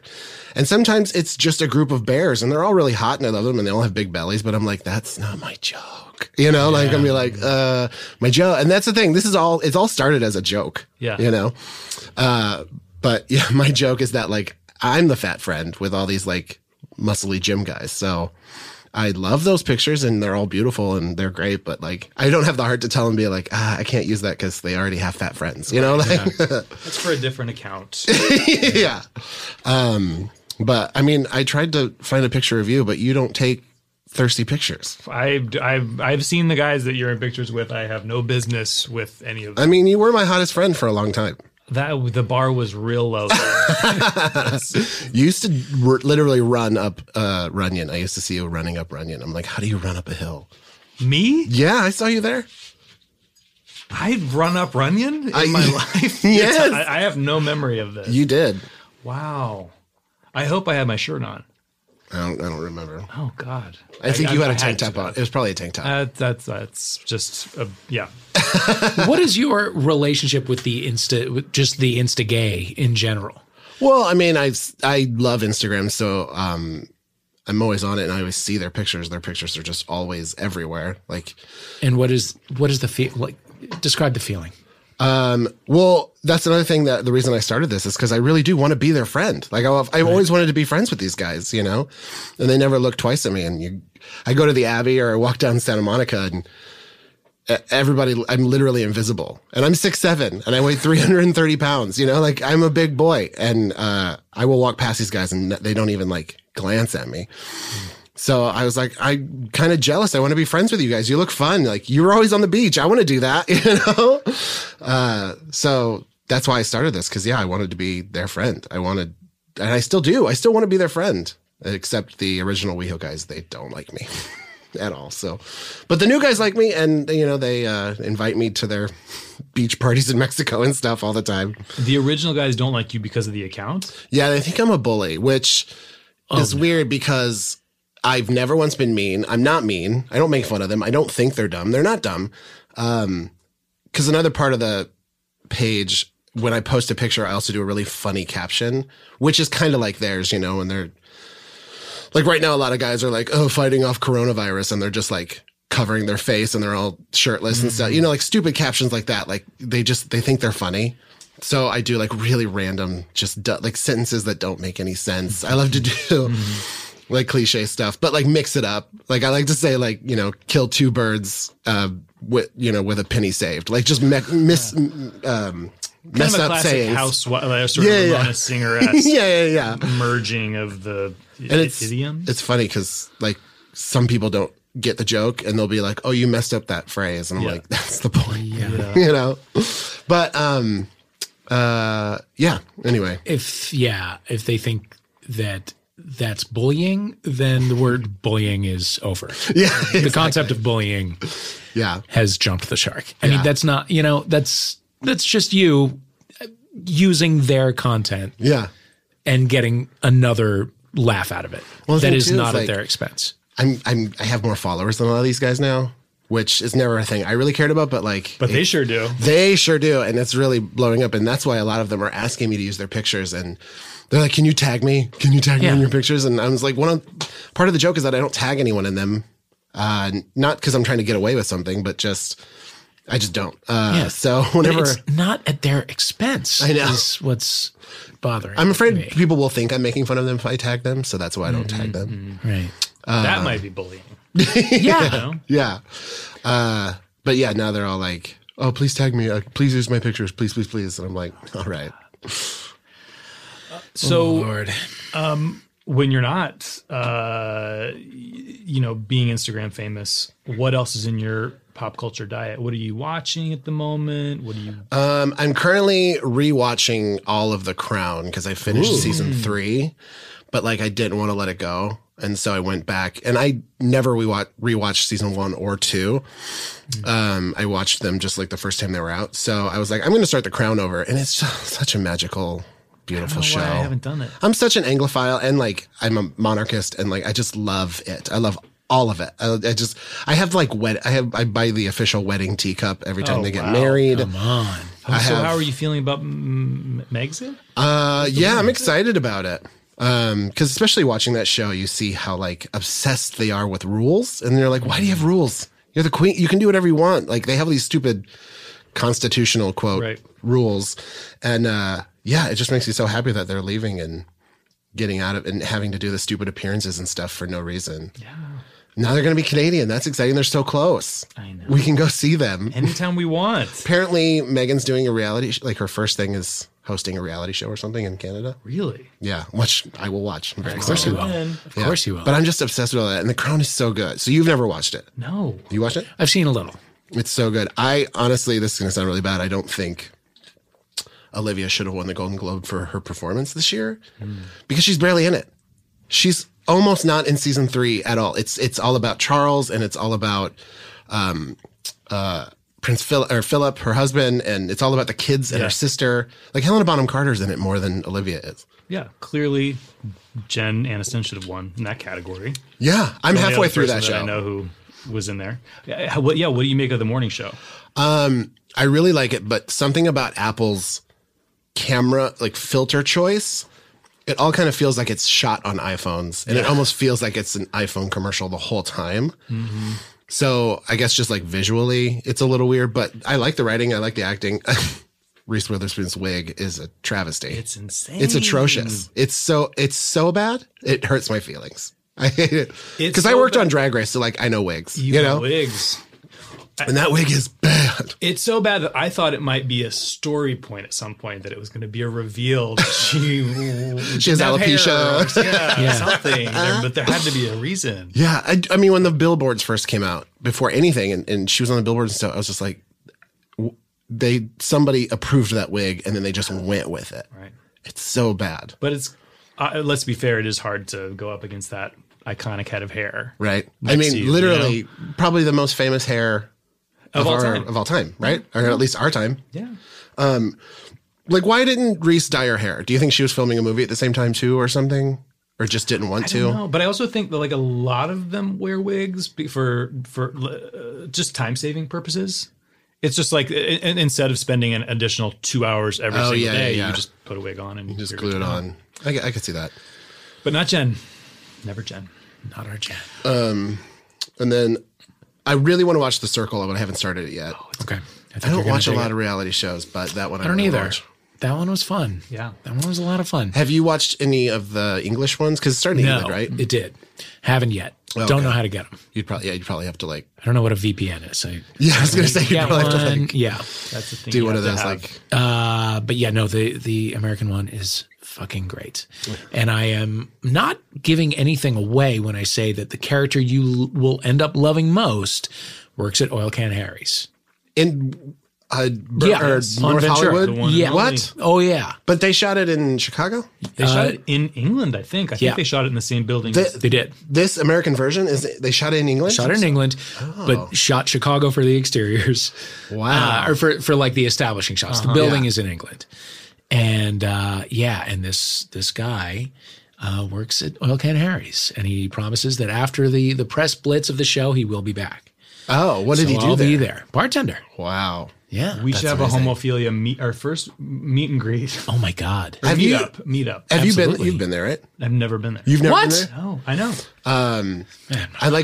I wonder if he served me. Like now I need to watch. Yeah, to same. see if I recognize him. Same. Are you a regular? Maybe like twice a year. Inevitably, someone always has either an after party or a birthday party there. Yeah. It's always a group outing. I don't think you go there by yourself or like on a date. Right. No. But yeah, and I used to live in Sherman Oaks. I live in WeHo now, but I used to live in Sherman Oaks and went maybe kind of regularly. Oh, is it a I think it's the only gay bar over there. All right. It's only It gay used to on be the Saturdays. hub. Yeah. That little strip on Ventura used to have like 4. Yeah. And it was more hopping than West Hollywood. Yeah. So you live in WeHo I do. as a happily married man. Yes. What is your relationship to the bars and the clubs, and how often are we seeing you out on? Well, Santa I do stand up, and so I do a lot of shows at bars there. But if I'm not doing a show, I don't really go out. Like we don't go out at all, really. And if we do, it's usually like Akbar or maybe Precinct. Like we're more like East Side downtown people. Just because WeHo is too crowded, but it's also really touristy. Yeah. You know, and it just always feels like kind of gross. Yeah. But yeah, so like WeHo wise, now when I was single, because I've lived here for 13 years and Rob and I have only been together for 8. So when I was single and dating and stuff, I mean, that was the place to be, especially in 2007, 2008. Oh yeah. There weren't, I think obviously Akbar existed, but there was no downtown gay scene at all. It was what was that bar on Cahuenga that was like Gold Coast? Oh, Spotlight? the Spotlight. Oh, Yeah. I love divey bars. I love dive that bars. place. Like the older the clientele, the better. I love that. I just love that shit. And so, yeah, we used to go to like Spotlight and stuff. The Spotlight, to set the scene, was a gay bar in Hollywood. black, like leather curtains so that no natural light could come in. Yes. There were no windows, were there? There were no windows. And it felt like it was full of people who got gay in prison. Yes. You know what I mean? Yeah. It was not, it wasn't, No, it wasn't cheerful. it was not cheerful at all. It felt like a bar that a lot of people were on their way out, if you know what I'm saying. You know, like it just felt like people were probably of this life. slowly dying because they were in their 80s. Yeah. But I want to say that it had like historical LA significance as like the first gay bar or the first drag bar or it had something about it. And so that always made me really happy to go there too. But now it's like one of those super fancy And now it's the Dream Hotel. clubs. Yeah. Ugh. God. What a mess. This town has changed. So, how did you and Rob meet? Scruff. We met on Scruff. I love it. And it's so funny because, so I'm, not ashamed. I love a dick pic. I think they're, God's gift to the world. But so Rob woofed at me on a Friday night at like midnight. We were both drunk. I had just gotten home from a party. And then, so I woofed at him back. If you don't know Scruff, you woof at people, you don't poke or whatever. And then he said, "You're cute." And then I said, "You're cute." And then we both kind of just like fell asleep. We didn't talk anymore. And the next morning, Saturday morning, we woke up and I had a message from him and he was like, "Hey, sorry about the drunken woof or whatever." And I was like, "No, you're really cute." And then we texted all day long, like all day Saturday. And then I had a show Saturday night at the Comedy Store that I didn't really want to do. And he lived in West Hollywood by the store. And he was like, "Do you want to meet for coffee?" And I was like, "Yeah, I would love that." And because I had a show, it was an easy out if coffee was really bad. And so we met for coffee. And then we ended up talking for like almost 4 hours in this coffee shop. I totally blew off the show. And I was like, "Oh, this guy is really great." But I'm 6'7" and he's 5'4". He's very tiny. And I almost didn't meet him because his profile said he was 5'4". And I was like, "What am I doing? I can't do this. This is going to be just a joke." But I'm so glad I did because he's amazing. So then Sunday, we chatted all day long, again, texting. And then he was like, "Do you want to go on an official date Monday night?" And I was like, "Sure." So we went to Doughboys on 3rd, which was like our favorite restaurant. And I'm so bummed that it's gone because that was like our anniversary restaurant every year, and like our birthday. Like we would go for like birthdays and stuff. I loved that place. I did too. And we've been together every day since for 8 years, ever since that day. And we never once sent a dick pic to each other. Never once. It's not too late. I know. Sometimes I think about him and like, wouldn't it be fun to like spice it up and send it? And I'm like, no, he's probably at work in a meeting right now and it'll pop up on his phone and I'll ruin everything. Nobody needs that. And so how quickly did you become committed? Like lesbian fast. So this was the day before Britney Spears' birthday in December. And then we, and that's how we remember our anniversary, which makes it easier. And then, so that was the first weekend of December. And then we moved in together the first day of August. So we weren't really fat, but we said, I can never remember if we said boyfriends first and then we said, "I love you," or if we said, "I love you" first and then boyfriends. But I want to say a week later, we said boyfriends. Wow. And then like 2 weeks later, we said, "I love you." Or maybe it was the opposite. I don't remember. But it was really fast. We deleted Grindr and Scruff in my car together one night after a date, maybe like 4 or 5 days after we met.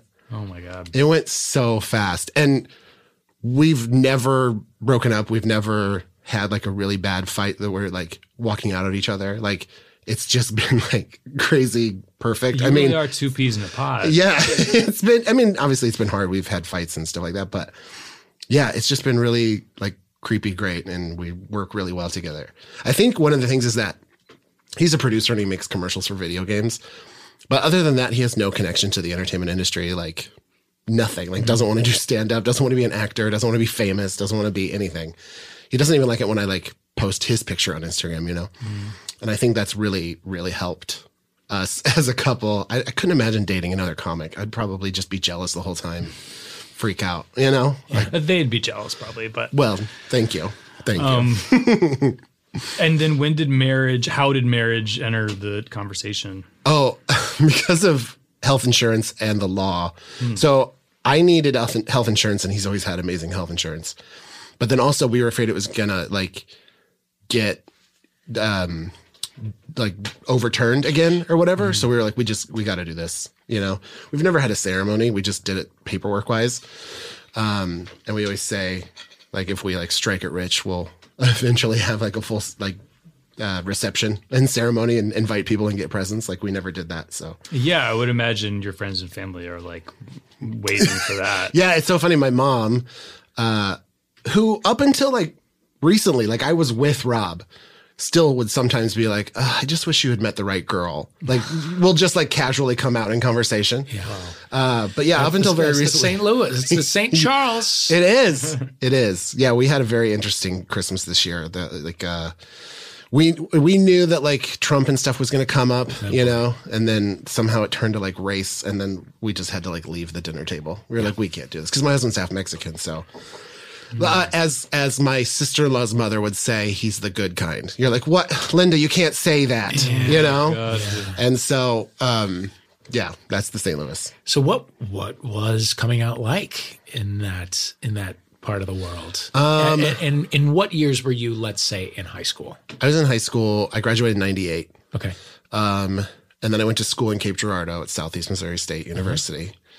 And like the first week in the dorms. Also, I'm really young for my grade. So I was 17 for like 2 weeks. My birthday's August 26th. So I was like 17 for 2 weeks in the dorms before I turned 18. But like pretty much as soon as I got in the dorms, I was like, I'm bi. You know, like I think everyone does. And then I was bi, whatever, for like 2 years. And then I studied abroad in London. And when I went to London, I fully came out of the closet. Like I was just like, I'm in London. I know no one here. I'm just going to be all the way gay and see what it's like. And it was amazing. And then I came back and I was like, oh, I can't, I'm not fully out here. Like I have to go back in the closet. So I got super depressed. And then, and then one night I was home alone with my mom. Like literally I was like medicated depressed. Like I was just like depressed. I'd lost a bunch of weight. Like I wasn't eating. It was bad. And my mom was home alone with me, and she just like randomly, she was like, is the reason you're depressed because you're gay? And I was just like, you know, just like started scream crying. And I said, maybe. And then we ended up talking all night, and she was like, I don't care. Like my mom's sister's a lesbian. Yeah. Her cousin, we call him Uncle Robbie, but he's my mom's cousin. Like he is gay in New York. And I think we always think that my dad's brother is gay, but he's never come out of the closet. And, but yeah, my mom was like, I don't care. Like I have 2 older brothers. They're married. They have kids. Like she's got grandkids. She's got daughter-in-laws. Like she's, you know, she's like, I don't care. It's fine. She's like, I love you. So Still occasionally wishes you found the right Yeah. girl, but in general. like weird things will pop up. Like she thought all gay people get AIDS. Like she thought that's how it worked. She thought that was our So she was destiny. really sad that I was going to get AIDS. And I was like, Mom, that's not how it works. Like she was genuinely sad. She was like, I just don't want you to get AIDS and die. And I was like, that's not how it works, Mom. Yeah. You So- just get it in the mail. Yeah. So a lot of educated, like reverse educating your parents, you know? Yeah. But yeah, but now that Rob's in the picture, like my dad, I think loves him more than he loves me. Like he'll call me and ask what Rob's doing and like how Rob is.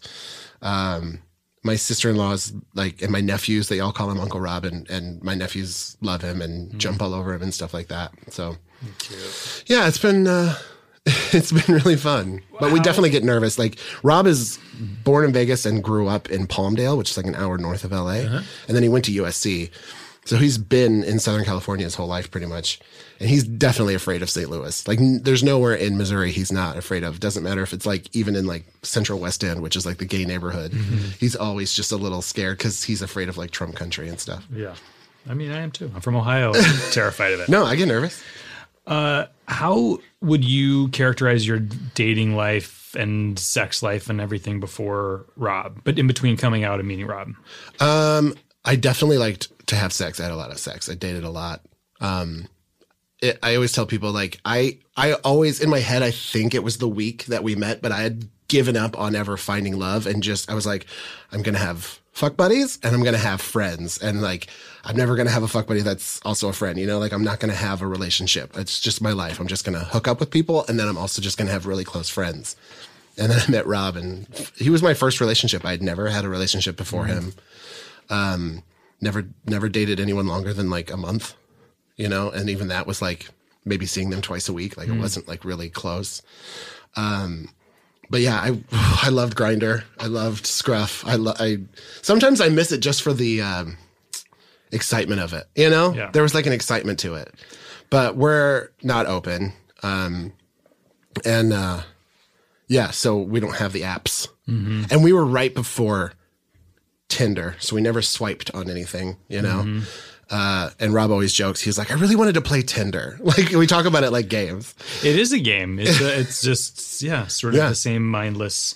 I like the idea of it, of like the swiping thing, because then if they also swiped yes on you, then it says like you both swiped. I like the idea of like, oh, we picked each other. Like that's, I don't know. There's just something weird about that. But You and Rob picked each other. Yeah, it happened. Instead of a swipe, In it was a real wolf. life. Yeah. What about you're married?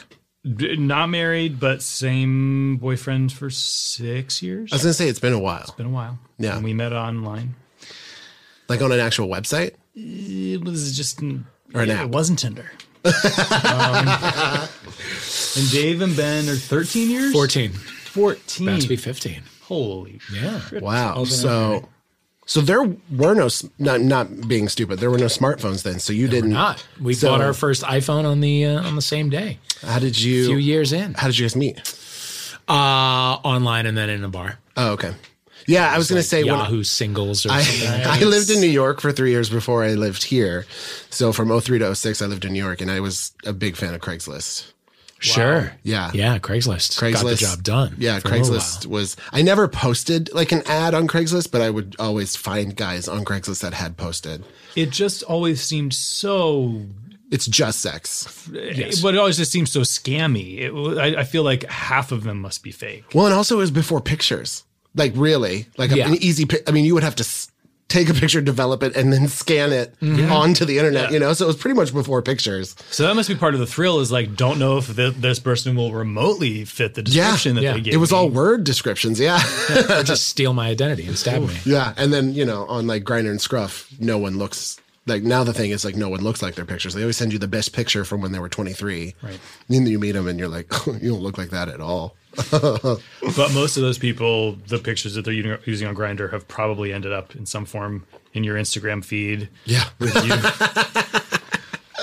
photoshopped in next. Or to they're them. in the file. Yeah. Do you guys talk about having kids? We're not going to have kids. No, No. we don't. Like, no, there are So too many yes, you kids in the talk world. and no. What? Yeah, you talk and the talk is no. Yeah. No, that was like a first month of the relationship conversation that we had pretty fast. I mean, I have 5 nephews. He has 2 nephews and a niece. Also, the world is like overpopulated.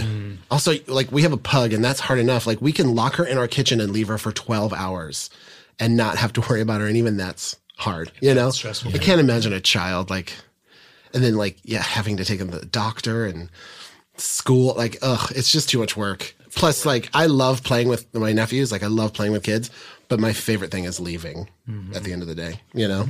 Yeah. So, yeah, no children, just dogs. We're only going to have dogs. Smart. Great. And even like, our pug is almost 14 and she's having a lot of accidents at the house now and we have to take her to the doctor more and she's a lot of work. So even after this, we're going to take like a dog break for 6 months just to. Oh, I thought you were going to sleep say in. the opposite and get, because Faye obviously is going to live forever, but we do sometimes talk about just in case that we would want there to be an overlap, that we would want, if we ever have another dog, we want that dog to know her. Yeah. Well, we didn't, pugs are a very jealous dog and they get depression and we didn't want her to get, like when we would house sit other friends' dogs with her, she would always like get this weird depressed, like sit in a corner, like, oh, you're giving up on me kind of thing, So we didn't want her to feel replaced or be depressed or have to compete for anything. Right. But we are eventually going to get 2 pugs probably when we do get new dogs. Cause a lot of pugs are bonded. Like you can get them at rescues and stuff, but they're always like brother and sister and they won't break up the pair. So we'll probably get 2 pugs like 6 months to a year after Braddock goes. I'm here to tell you, you're going to do it so much more quickly than I know that's what everyone says. Yep. If you make it a month, I'll be How long was it before you got Finn? about 6 weeks. Wow. Yeah. We found Finn like a month later. Oh, I was gonna say, how long, like, till you actually started looking? Yeah, about a month. Yeah, and we met a few litters, and then it transpired that a dog that was related to our first one had a litter, and it was like, well, we got to go. Well, meet you him. got Yeah. And then we fell in love, and that was that. I love that. Yeah. I can't imagine. I mean, I grew up on a sheep farm, so we always had tons of sheep, tons of chickens, tons of dogs, barn cats, like animals at the house, animals at the barn, like, you know, everything. I had a couple rats, like we had everything. So, I can't imagine not having animals in my You life. grew up Yeah, in like totally. a dodo video. Yes, like my exactly. We did. So we had 2 horses for a while until one of them bucked my mom and she got hurt really bad. So we got rid of the horses. We had 1 pig for a while. We had 1 turkey until the turkey attacked my dad. Then we got rid of that turkey. We just had like a lot of one-offs. We had 1 cow for a long time. The cow murdered. That was always the cutoff. I used to have Once 3 they older attack brothers, a but now I human, only they have 2. gotta go. And then once I went to college and kind of moved out of the house, my parents also own a construction company. And so that was always like the main business. The farm was just like for fun and extra stuff. So when I went to college, then they just started renting out the farmland to like people that wanted to store their extra cattle and stuff like that. So, and now my dad, I think, has like 3 chickens and that's all that's left. Because they're snowbirds. They spend 6 months of the year in Florida. That's the other problem. Yeah. They are Trump supporters, you know, and they spend half their year in Florida. It's just like, but we're trying, you know, Yeah. We were doing the Lord's work. gonna get them out of there. Yeah. Oh, there was one thing I want to say. So, music wise, Yes. Yes. you'll be very happy to hear this, that I like Dua Lipa now Okay, great. because I know she's I really like her a lot. her first album or only It's- album. So far, yes. Yeah. New one forthcoming. New one is singles coming. out. Yeah. 2 singles and they're 3. bangers. Oh, there's a 3rd one? Mm-hmm. Oh, I only heard The Physical came out just very recently. It's the Physical's I thought this is the second one. Don't Start Now and then Future Nostalgia. Oh, I don't know that one. It's good. Is it? Good. Physical is the best of the bunch. Physical's really great. Yeah. It's okay. Is she sampling New Attitude or is it just That's a what it sound- is. That's what it is. It's New Attitude, right? I don't think she's sampling it, but it does sound very much like that. Yeah. But do you think it's one of those songs? Feeling good from my head to my shoes. Yeah. Do you think that there's a chance for a lawsuit with that? I mean, that's so wonder. close. I wonder. How It many is notes pretty have to be close. copied until? If poor Sam Smith had to credit Tom Petty, well, and she might. Somebody will Ed probably hear Sheeran this. had to credit Radiohead, right? I don't know. I think there was sure. a Tom York lawsuit with Ed Sheeran, and he had to credit Radiohead on something. I'll be darned. But he was like, "Okay, whatever. I'm a billionaire. Yeah, sure." Some gay guy who works at a record label is going to hear this episode and be like, you know what? Yeah, we get a percentage. Is that Pointer Sisters? No, who sings that song? Patti LaBelle. Patti LaBelle. Yeah, Patty. Patty. So yeah, I'm very I love it. obsessed with this new blonde Dua Lipa. Yeah. Because I did not like New Rules. New Rules? New You rules. didn't. Didn't like that song. It never grew on me. But honestly, one of the things is Rob sends me the gif of her dancing her like hip shimmy dance thing that went viral, and it's so funny. And then I heard the singles, and now I'm a Dua Lipa stan. Yeah. Did you ever see the all gay guy like Palm Springs Dua Lipa music video remake? Oh yeah, Yeah. Oh, I honestly think that might be some of the guys that I. That's Yeah, what I no, brought- totally. brought You it up. should be. I think it's some of the guys that I picked. Yeah, you're right. I do remember that where they like walked around the house and like Yeah. did a video to it, right? Yeah. Yes. Oh my god, that's so funny. Maybe that's your next evolution is that you somehow Photoshop yourself into their video. I have done 2 videos that have gotten really big. Oh. 3 videos. One was those guys in Big Bear, and they did this like grossly fake staged, like walking around the party. They're like making dinner and listening to Christmas music and laughing and stuff. And it feels like a 90s sitcom opening. Like they'll catch the camera and go and like smile and, you know, just do that fake thing. And are they shirtless? but No, have they're an apron they're on? wearing clothes. They're wearing clothes, but Tight clothes. so I did that one actually clothed in that one. It's one of the only 2 times I've worn clothes on my page. Just put it on your page. But that one that one went really big. That was one of the first things that went really big too. Like a lot of people shared it and stuff. Another point of the joke of my page is that my Photoshop skills are very crude. Yeah. And my editing is very crude. So this video is, I just had Rob like do a panning shot of me in our kitchen, you know, like totally, obviously a different room, but I just like inserted it into the thing. And then I did another one. There were these guys, I don't know, but they're in this basement and a guy did just like a panning shot of like 15 shirtless guys literally just wearing tighty whities. Yeah, I don't know why they're in that basement. I don't understand any of that. So then I'm eating a bowl of cereal. I gasped because I realized that I was not following this account, but I don't know how that. I genuinely don't know how that was possible, and I apologize. That's not that you care. But. God, so there's so much good stuff on here. Just the crudeness of the editing is what just makes it silly to me. Oh my goodness. And people do give me Photoshop tips. They're like, I can see the shadows don't line up. And I'm like, that's the point. Like that's the point has become my response to every single criticism I've ever gotten. I'm like, that's the point. Yeah. I just throw that in your bio. Yeah. Guys, if you're not following, is it at Gay Fat Friend? It's Gay Fat Friend. Yeah. And it's so much good stuff on here. Just silly. I post every day now. I have to do that. Of course. Got to make content. That's what happens. Got to make content. You talk about the new rules. Yeah. These are the new rules. When it started to blow up, I asked my friends that had big accounts. I was like, what do I do? Yeah. And they were like, well, you got to keep the momentum, keep creating content. You got to keep on. And so I was like, great. So now I have to do it every day. It's so good. I'm just now I'm fully hypnotized by the account as I talk. But I'm so glad that we got you before you were too famous to do free podcasting. Right. Thank you. I love this podcast and I've wanted to come here for a long time, so I'm really glad it worked out. Yes, finally. Thank you, Todd. Thank you, guys. Bye.